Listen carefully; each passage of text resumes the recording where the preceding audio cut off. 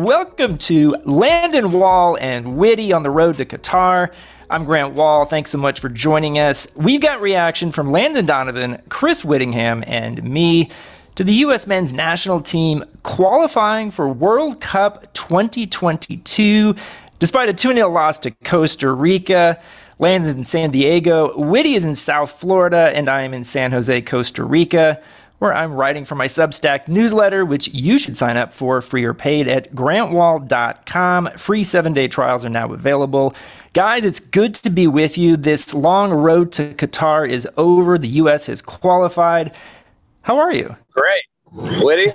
Listen, the U.S. are in the World Cup. I talked last night about a self-loathing within the U.S. men's national team supporters base at times, and how we're always trying to figure out ways that it could be better, and whether or not. And I think those are real and legitimate concerns that we can discuss here on this reaction podcast. But really, last night was about reversing the trauma of 2017. It was about qualifying by any means necessary. They got the job done. They didn't lose by 6. And I think we should revel in the fact that tomorrow there will be a draw for the World Cup that has the U.S. in pot 2. And I kind of look at the other pots and go, I don't know, I feel like the U.S. have a chance to get out of the group here. And I know that's probably looking too far ahead, but that's a level of excitement that we haven't had around the national team in 8 years. So I'm fired up despite some of the misgivings in the performance against Costa Rica. Well said, Witty, and my apologies as I'm driving to work, so my sound quality might be worse than my normal sound quality with my monotone voice. So we're going to get through it. But no, I am so excited. And listen, we now have context around what it means to not qualify. We went, I think, 6 or 7 cycles in a row qualifying, and everyone just thought it was a foregone conclusion. So a night like last night, you would have said, well, we qualified, but we lost the game and we lost to Costa Rica, blah, blah, blah. We didn't qualify last time. And now we're in the World Cup. So let's just move on.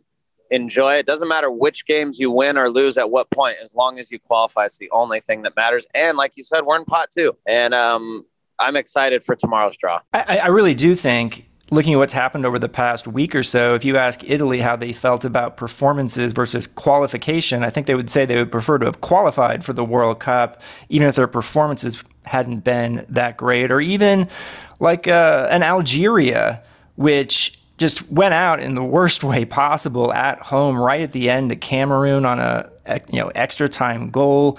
And if you're Algeria, you're not going to the World Cup. So the U.S. is going to the World Cup, having not gone to the World Cup 4 years ago. And it was interesting to me, being on the ground here in Costa Rica, how the sort of transformation took place quite quickly with the U.S. players, where on the field it was very muted right after the game from their perspective, and that made sense. They just lost 2-0 at a place where they have never won. And yet, by the time the U.S. got to the locker room, it was very clear that a switch got flipped, and they started looking at the bigger picture, and then they started celebrating. And we're seeing pictures and videos coming out from that celebration, and I'm totally fine with them having that celebration, because it's for a 14-game 6-month process that was very arduous, 3-game windows, a lot of ups and downs, and they got what they came to do. They got a spot in the World Cup.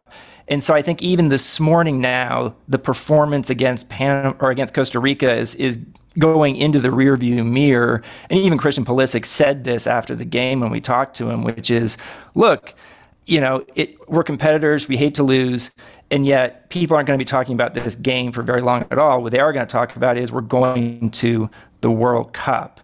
So in terms of, I'm almost trying to figure out how to guide our discussion here today, guys, because usually we talk about what happened in the game. Is there much in the game that you want to talk about? For me, I do wonder if all the goalkeepers are healthy, if we might have a bit of a controversy in that situation. Yeah, so I thought that, in the first goal, you can certainly criticize Zach Steffen for perhaps not having a quicker reaction, although for me, free headers, it's hard to ever completely fault the goalkeeper. It was a good cross in from Costa Rica and a good header.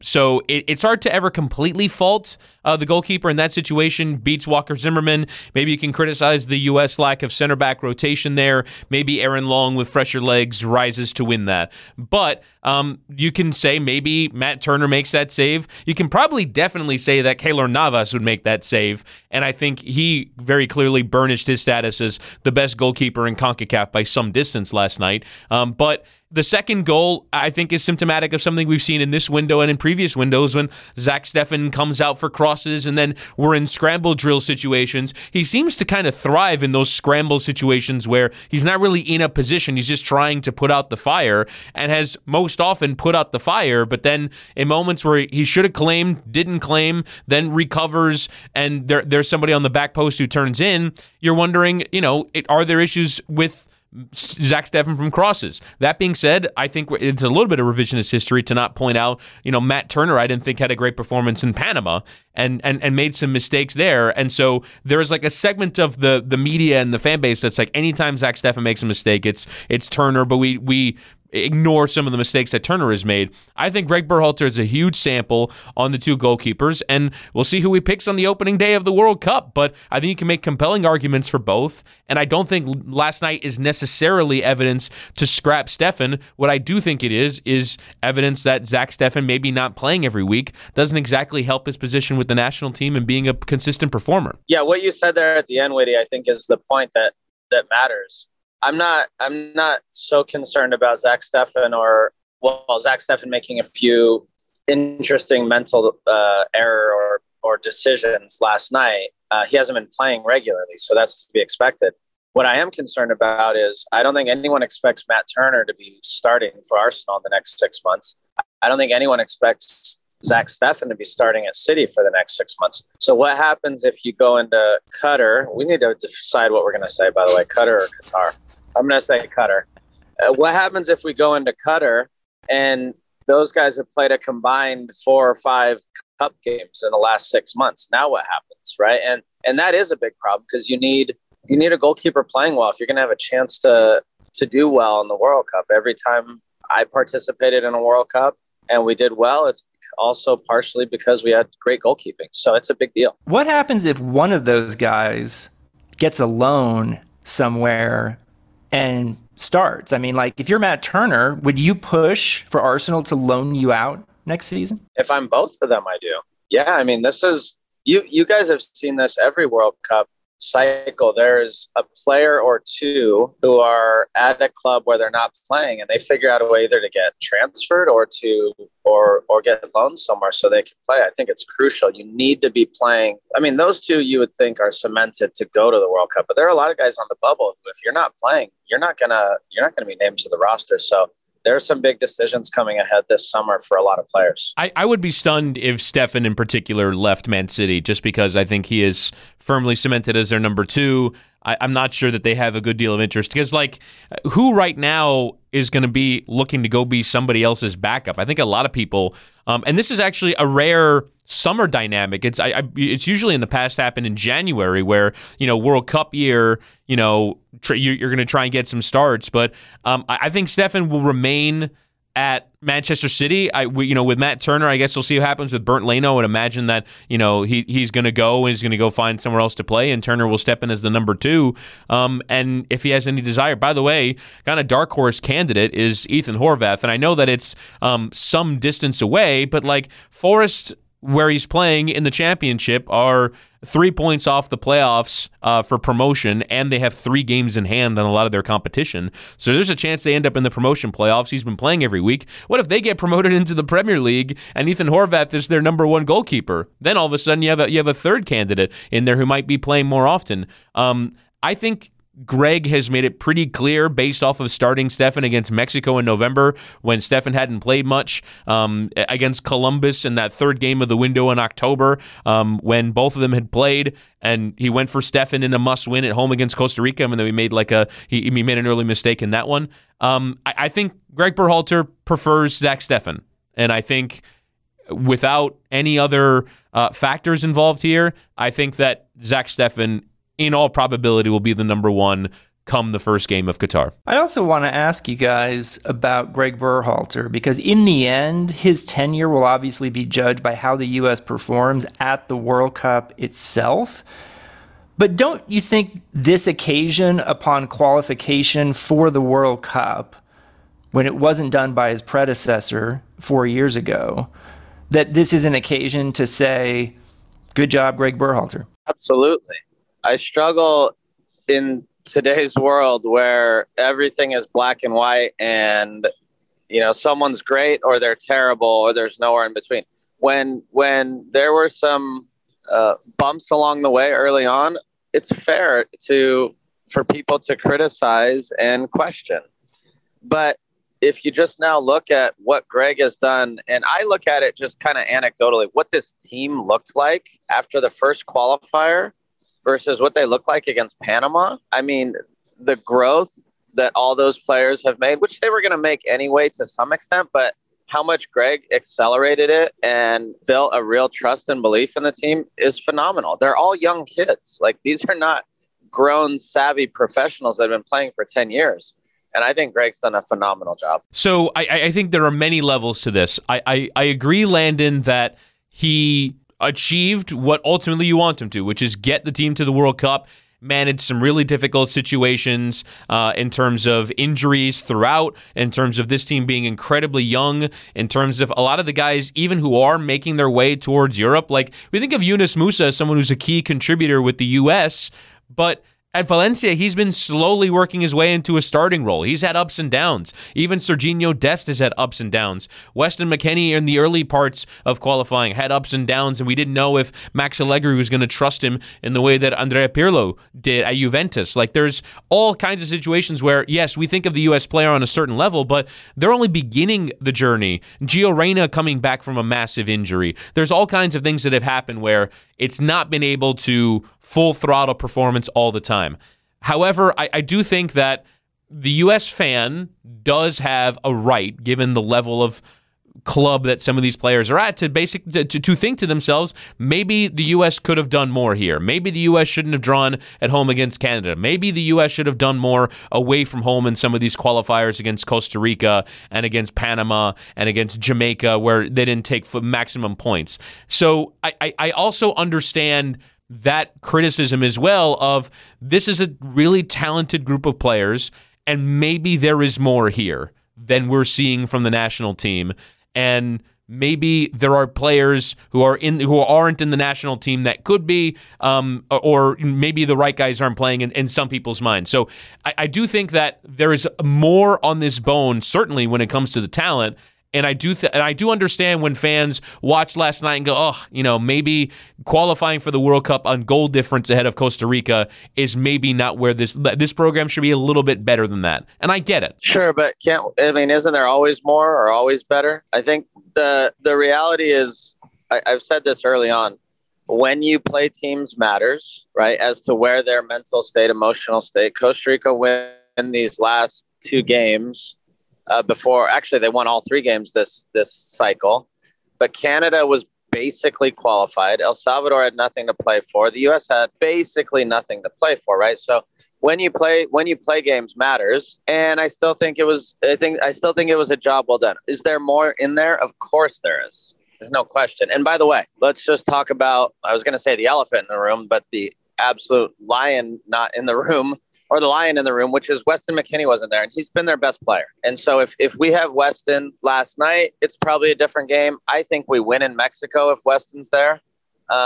He makes a massive difference to this team. And I know every team deals with injuries, but that is a big piece of it too. I will point out here that Alphonso Davies has been gone from Canada for a while, and they've done quite well results-wise without him, actually. So, but I get what you're saying. Grant, an outside back is much different than your central midfielder and your leader and your captain and your workhorse. And I mean, it is different. Davies plays everywhere, though, man.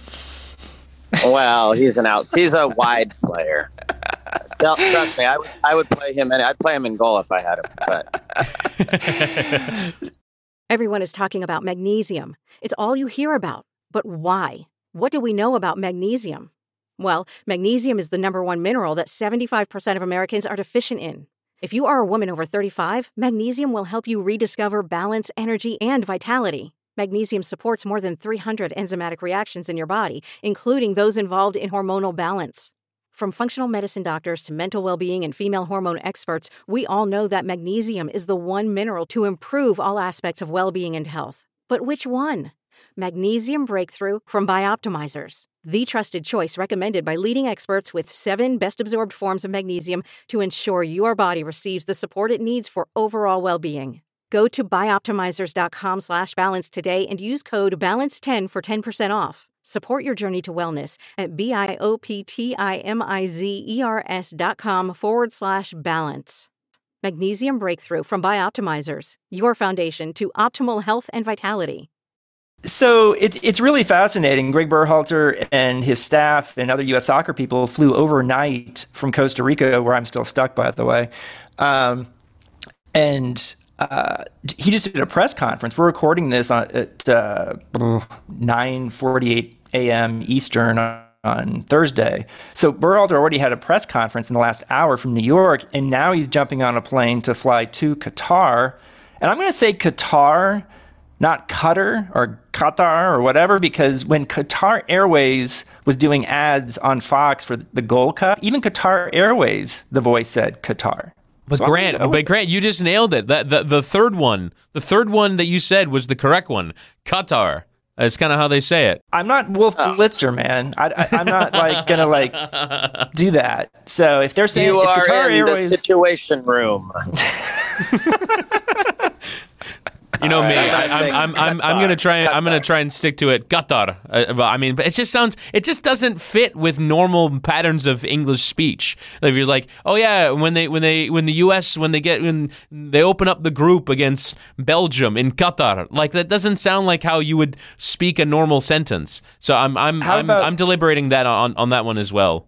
if Qatar Airways wants to spend $1 million sponsoring this show so that we can continue doing this moving forward, which I would very much love to do. I hope this isn't our last episode. I'll say whatever they want to say.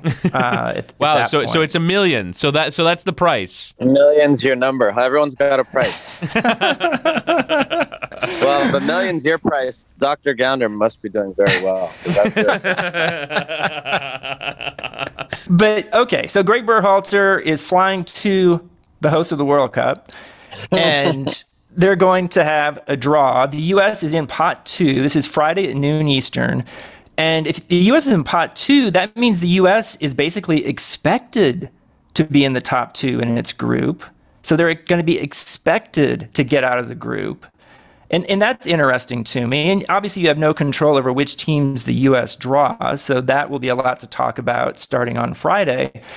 But if you're Greg Berhalter, let's start with Landon. If you're Greg Berhalter, what are the most important things for you to do in the months between now and the World Cup? And I'm asking you, Landon, to sort of use your own personal experience on what these next months are in the transition between qualification and the World Cup itself. In a perfect world, and I know the world's not perfect, you find a way to get a 3, 4, 5, 6, 7 day camp with a match in Qatar at some point with your group, as much of your group as possible. I don't know that will be possible. I don't know if that's on the agenda or something that we're able to do.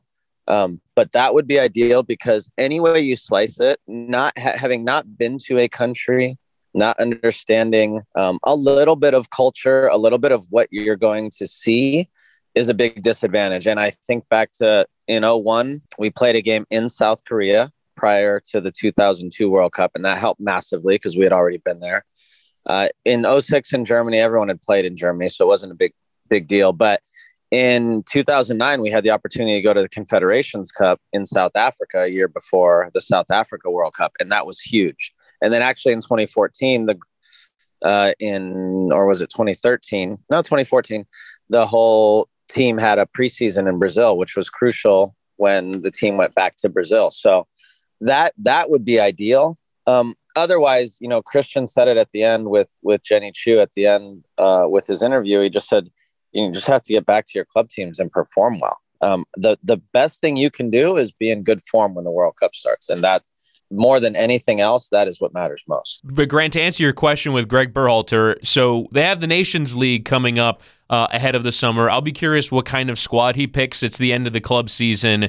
It's they've already played 14 internationals together over a period of 6 months. Do you need to call in the A squad for that, or do you let guys rest ahead of what's going to be a long season next year, or do you continue to try and drill your principles and try and build squad cohesion, maybe in games where you're not going to be completely tested and you can try out some new ideas? I'll be curious how he handles that. But really, going back to that goalkeeper question we talked about earlier, if you're Greg Berhalter, you're probably going to have some serious conversations with the key members of your squad about what those guys do at club level. What happens with Ricardo Pepi at Augsburg? Let's say they get relegated.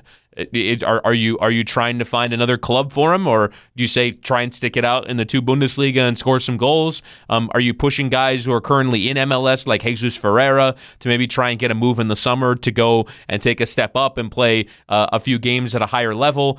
How all these guys manage their club situations, I do think Greg Berhalter is, and Landy, you can correct me if I'm wrong, will at the very least play a consultancy role in what is most important for me to be doing, and also maybe identifying, because I would imagine, we can probably draw up a squad right now and, maybe get 18 of the 23 right. But what happens with those last 5? And I believe I heard in the Guardian podcast it's 23, not 26. So what does the remainder of that squad look like? Does John Brooks come out and play in the summer so he can reintegrate with the national team? Does Joe Scally get enough first-team experience at Gladbach to become one of the contributors at fullback? Are there going to be new players that step up between now? If Daryl Dike gets back to fitness, is he back in the striker conversation? There's all kinds of players that could impress between now and then, but Landon, I'll be curious, what is the role of U.S. Soccer, Greg Berhalter, Ernie Stewart, Brian McBride in consulting players on their club situation to best have them in position to compete at the World Cup? It's a great question, and it's a great point.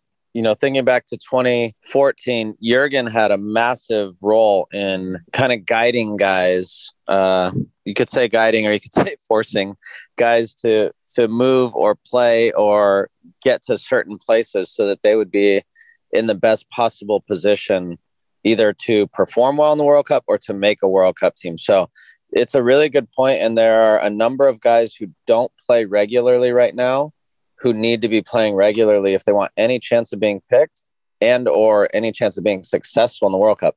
And you can't overestimate how challenging it would be to not play real club football for 3, 4, 5, 6, 7 months prior to a World Cup. That would be devastating. So if I'm Greg, that's item 1, 2, and 3 on my list right now, is to make sure that guys understand how important that is and that they are finding a situation with club teams where they can be playing week in and week out leading into the World Cup. Now, as I understand it, looking at the calendar for June, it's a couple of Nations League games, but there's also a couple of friendlies.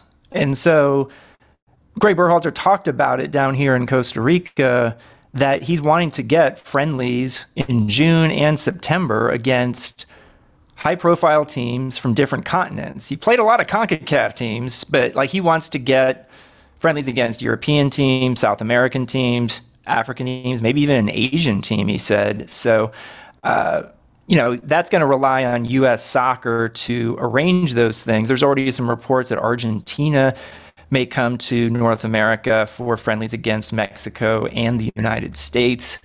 So that's something I'll be looking forward to. Yeah, but Grant, the draw will impact that, my guess. Tom King and Ernie Stewart and Brian McBride, who do a fantastic job of all of these things. My guess is that they've got a handful of teams that they are ready to pull the trigger on. But the draw will impact that. If you get, again, let's say Argentina, you're not going to play Argentina then in a friendly. You might play Ecuador, or you might play somebody, or, teams that are out of the World Cup now, Colombia or Chile, something that somewhat resembles, of course, you can't resemble what Messi plays like, but resembles the style of the type of team you're playing. If you get an African team, then do you book an African team? for one of these friendlies. So I think the draw will have a big impact on what happens. I'm fully expecting the U.S. would draw Ghana at the World Cup, by the way. Oh, jeez. No nightmares. No, but I mean, I expect him to exhume the corpse of Asamoah Gyan. But I know the Ayew brothers. Get them out of my life. It's enough of the Ayew brothers. We've had them enough. Oh man. But also, too, I mean, are there any players that you think might be in a position who have not really been involved in this World Cup qualifying campaign for the U.S. to be part of the team for the World Cup itself? Yeah, I want to be careful here because I don't have the context, and Greg has seen all these guys up close multiple times. So it's easy for us to say, oh, Joe Scally, but Greg might just not be high on him for whatever reason. I do think that is one name. Another and it's what I said the other night, is there's still nobody has grabbed the number 9 spot and said, this is mine. So and this is a big if, and he plays for a huge club at Norwich, if Josh Sargent is able to get on a run of form, or any domestic American striker is, I know nobody wants to hear this, but if Gyasi Zardes tears up the league throughout the rest of the season, somebody could find themselves not only making the roster, but could be starting. And that is the one position where if you have a player playing well who is scoring goals on a weekly basis, you have to really consider playing that player, no matter who they are. So that's the one spot I think we could see someone sneak in that we're not expecting. Yeah, I would definitely look towards that striker position. I think Daryl Dike is certainly in with a shout. I can't really see too many others. Matthew Hoppe hasn't played for a long time. Maybe, if you're looking at a young player that can maybe just get on a run this season and give Greg Berhalter a decision to make, you look at someone like Cade Cowell at San Jose, who I've rated for a long time, but he seems more like, under 20 World Cup. He's still got steps to make. This is going to sound ridiculous, but maybe Josie Altidore gets on a run once Adam Buksa gets sold in New England, and all of a sudden he gives Greg Berhalter a decision to make, and finally he can play at the World Cup. I would definitely look towards that striker position. I would definitely look towards John Brooks as well, as someone who's been in the camp and could go again. Again, this one is probably too early. I think the backup left back position is probably one where they can afford to improve. We'll see where George Bello gets on at Arminia Bielefeld, or maybe I've really enjoyed watching Kevin Paredes, who went to Wolfsburg. If he starts to play, maybe he can get in there. But if you look at the 11, I would definitely say, Zimmerman is in at center back, Miles Robinson is in at center back, Serginho Dest is in at right back. The goalkeeper is clear. The 3 in midfield is clear. Pulisic, Reyna, Weah are going to be among the attackers that go from the start. So I guess maybe you look towards players that have some positional versatility, and we'll see where that develops over the course of the next few months. But I can't really see the shape of who is actually going to start on opening day changing that dramatically. I'd say right now you can probably pick 8 of the 11 that'll start on that day. That's very Gus Johnson of you to use the phrase opening day. You mean the World Cup? Yeah, right. Well, no, opening day of the first game of the group. Okay. You mean first pitch? First pitch. That's the ball game. So it's really interesting. I guess one thing I'm thinking is that because this is such a young U.S. team compared to previous editions, there might not be that many young guys, or as many young guys that might emerge over the next few months, because we've seen a lot of young guys already with this U.S. team. And my question for you then maybe is, as far as a likely starting lineup, and you have to hope there aren't going to be any significant injuries, who do you really expect to see in the starting 11 for the U.S. once the World Cup starts? Yeah, I think this will get shaped based on how Greg decides to use Christian. Let's just assume everyone's healthy. I think we'll see what happens at goalkeeper, but we have a decent semblance of what we think the back line will look like. Serginho, Antony, probably Miles and Walker. And then I think the best we have played in the midfield is with Tyler Weston and Musa. I think they complement each other well in a lot of ways. And then the big question is, how do you use Christian to his most effectiveness? And it's probably going to be, we don't know. We'll have to see what the striker looks like, but it's probably going to be some mix of Christian with either Weah or Aronson. Who am I missing anymore? Oh, Gio, geez. Yeah, it's probably going to be two of those four, depending on form, how everyone's playing. I think you could pretty much pen in Christian unless you're really stupid. And then it'll be one of those other three who are probably going to each play, significant minutes in the World Cup, just depending on their form. So do you play Christian off the right? Do you find a way to play him more centrally? Do you play with some sort of, a box in the midfield with two strikers? That's something they do need to work out. I like the idea of Christian playing wide on the left and coming inside, which he naturally does because Anthony Robinson is so dynamic going forward. So if they can get really good understanding there, that could be really explosive. But I think that's going to be the key. I agree. My guess would be, and I hate to say this because I mean someone's World Cup dream won't come true, but not everyone's going to be healthy for this. It's just the reality of the number of games that we played, the nature of the sport.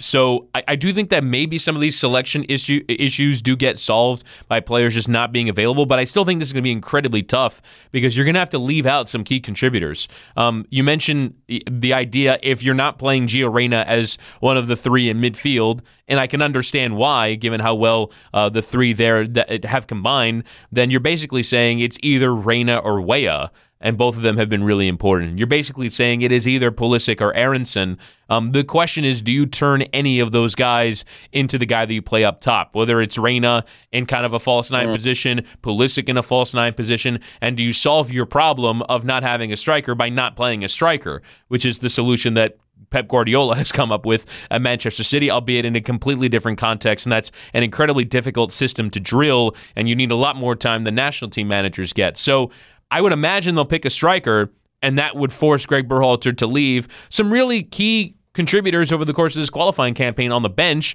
But is that a good? Do you have strength and depth? Do you have options to change the game from the bench? And I think if you look at the national team context now with 5 subs, I would imagine that won't be as big of a concern now. Yeah, one thing I've learned a lot in 3 years now as a coach and a manager is you don't always put your best 11 players on the field at the beginning of the game.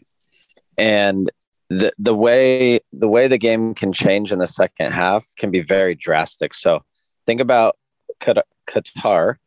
Think about still heat. I know it's winter, but still heat. Guys tiring at the end of games, and then can you put on? We saw how effective Gio was at the Azteca coming into a game, right? So you don't always, you have to do some convincing so players understand that, but you don't always put your best 11 players on the field to start the game. Maybe you put your 12th best player and you bring your 11th best player off the bench to impact the game in the second half. And I think people get caught up in what's the best 11 and it's what's the best 12, 13, 14, 15 to help you win the game and in what combination. And also, I do think that it's not just about who are the best 11, it's what's the best combination of 11.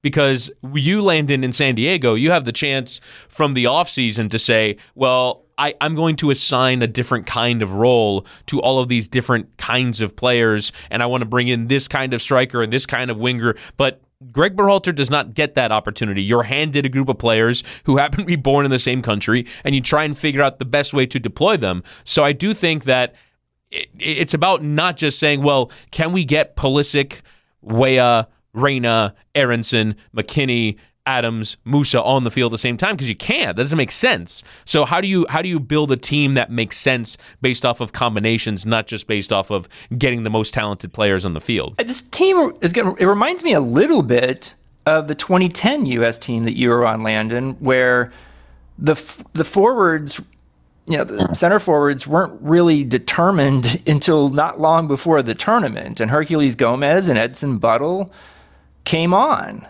Robbie Finley was on that team. I mean, players that were not superstars. And the best players on that team from an attacking perspective were starting out wide and coming in, you and Clint Dempsey. And Bob Bradley built the team around that. And so there are a few similarities, I think. If Christian and whether it's Gio or someone else out wide are some of your best players, I think that's just an interesting thing. And I also remember being very surprised when Bob Bradley did not take to the World Cup at least one of Connor Casey or Brian Ching, right? Because I kind of assumed that they would want to have some sort of aerial presence like that. And so I do wonder, what's going to happen with Berhalter's decisions on some of these players. And we've already talked about how wide open it could be at the striker position. Yeah, and you also have to, there is a merit argument too, and that impacts the whole group. So if you're forcing to bring a striker or a player who doesn't really, someone else deserves it, even though they don't play that position, there is a piece of it that can affect the group. Like, well, you left this guy off just because you're trying to force another striker onto the roster. So I think if Greg feels like he can find a way to, let's just say he brings two strikers, and get enough out of the other players around him, maybe you bring another wide attacking player, or maybe you bring another outside back, somebody who can actually impact the game. Because the reality is yes, there are 23 players, but very, very, very rarely do all 23 players play in a World Cup. Very rarely. And so what you do with those last few spots isn't always based on talent or position. Sometimes it's just based on who's a great guy to have on the team. Frankie Hayduk is the quintessential example of that.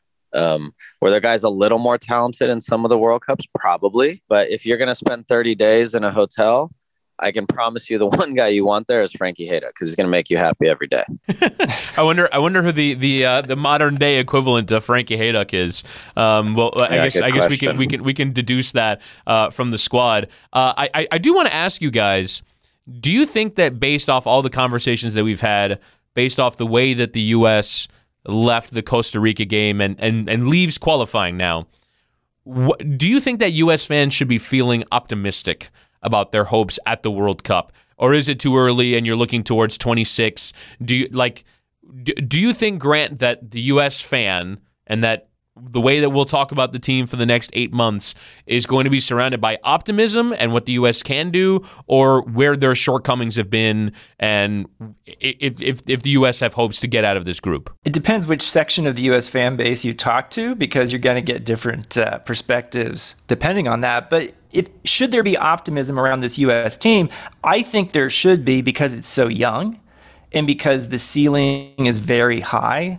And I'm not just talking about 2026. I know that there's going to be more experience in that team for 2026. And the idea that team could make a run deep into the tournament as the co-host with the support that comes with that, I get all of that.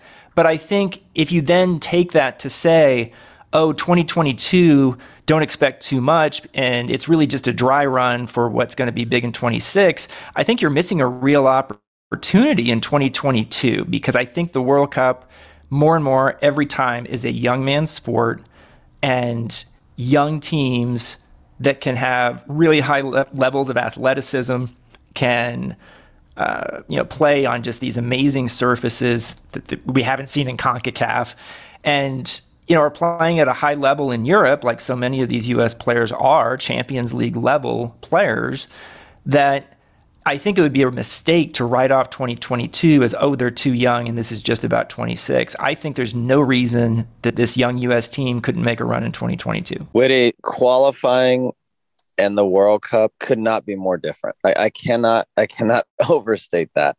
What this group of young men just dealt with in qualifying will not in any way resemble what the World Cup looks like. First of all, the beauty of these 3-game weeks in qualifying will quite accurately resemble a World Cup, but I think that's the only resemblance. So that is actually very helpful, because turning around and traveling and playing quickly in three short blocks is really important.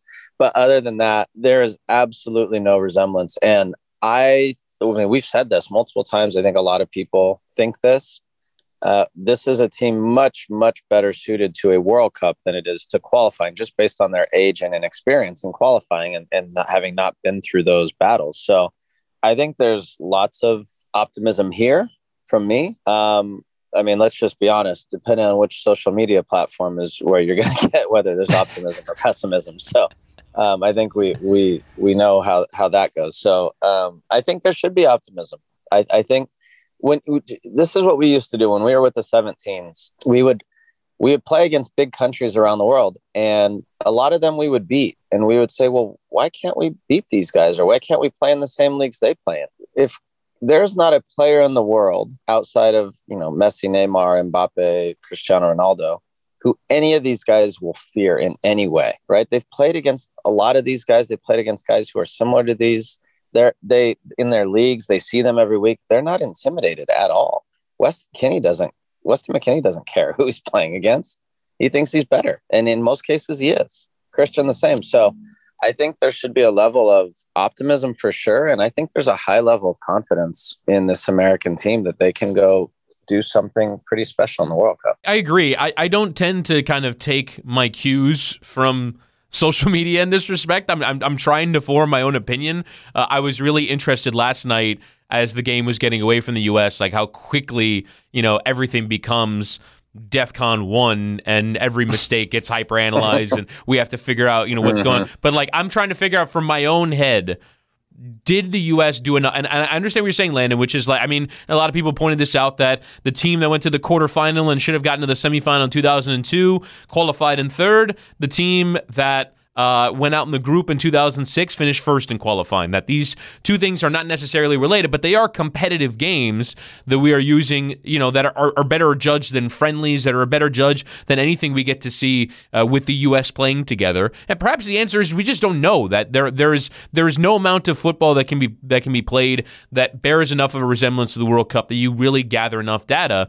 But I just wanted to see more over the course of this qualifying. I wanted to see what I felt like the U.S. hitting their ceiling, the way that they did against Mexico in Cincinnati, the way that they played against Panama. I just want to see a few more of those performances to really feel like, all right, the U.S. are going to go, and when they play these top-level teams, they can hit their level. But that's probably only something they can really know for sure once they go to Qatar. Yeah, I don't disagree with that. And my one area of pessimism is at the 9, because when I was at Azteca, right? We were at Azteca.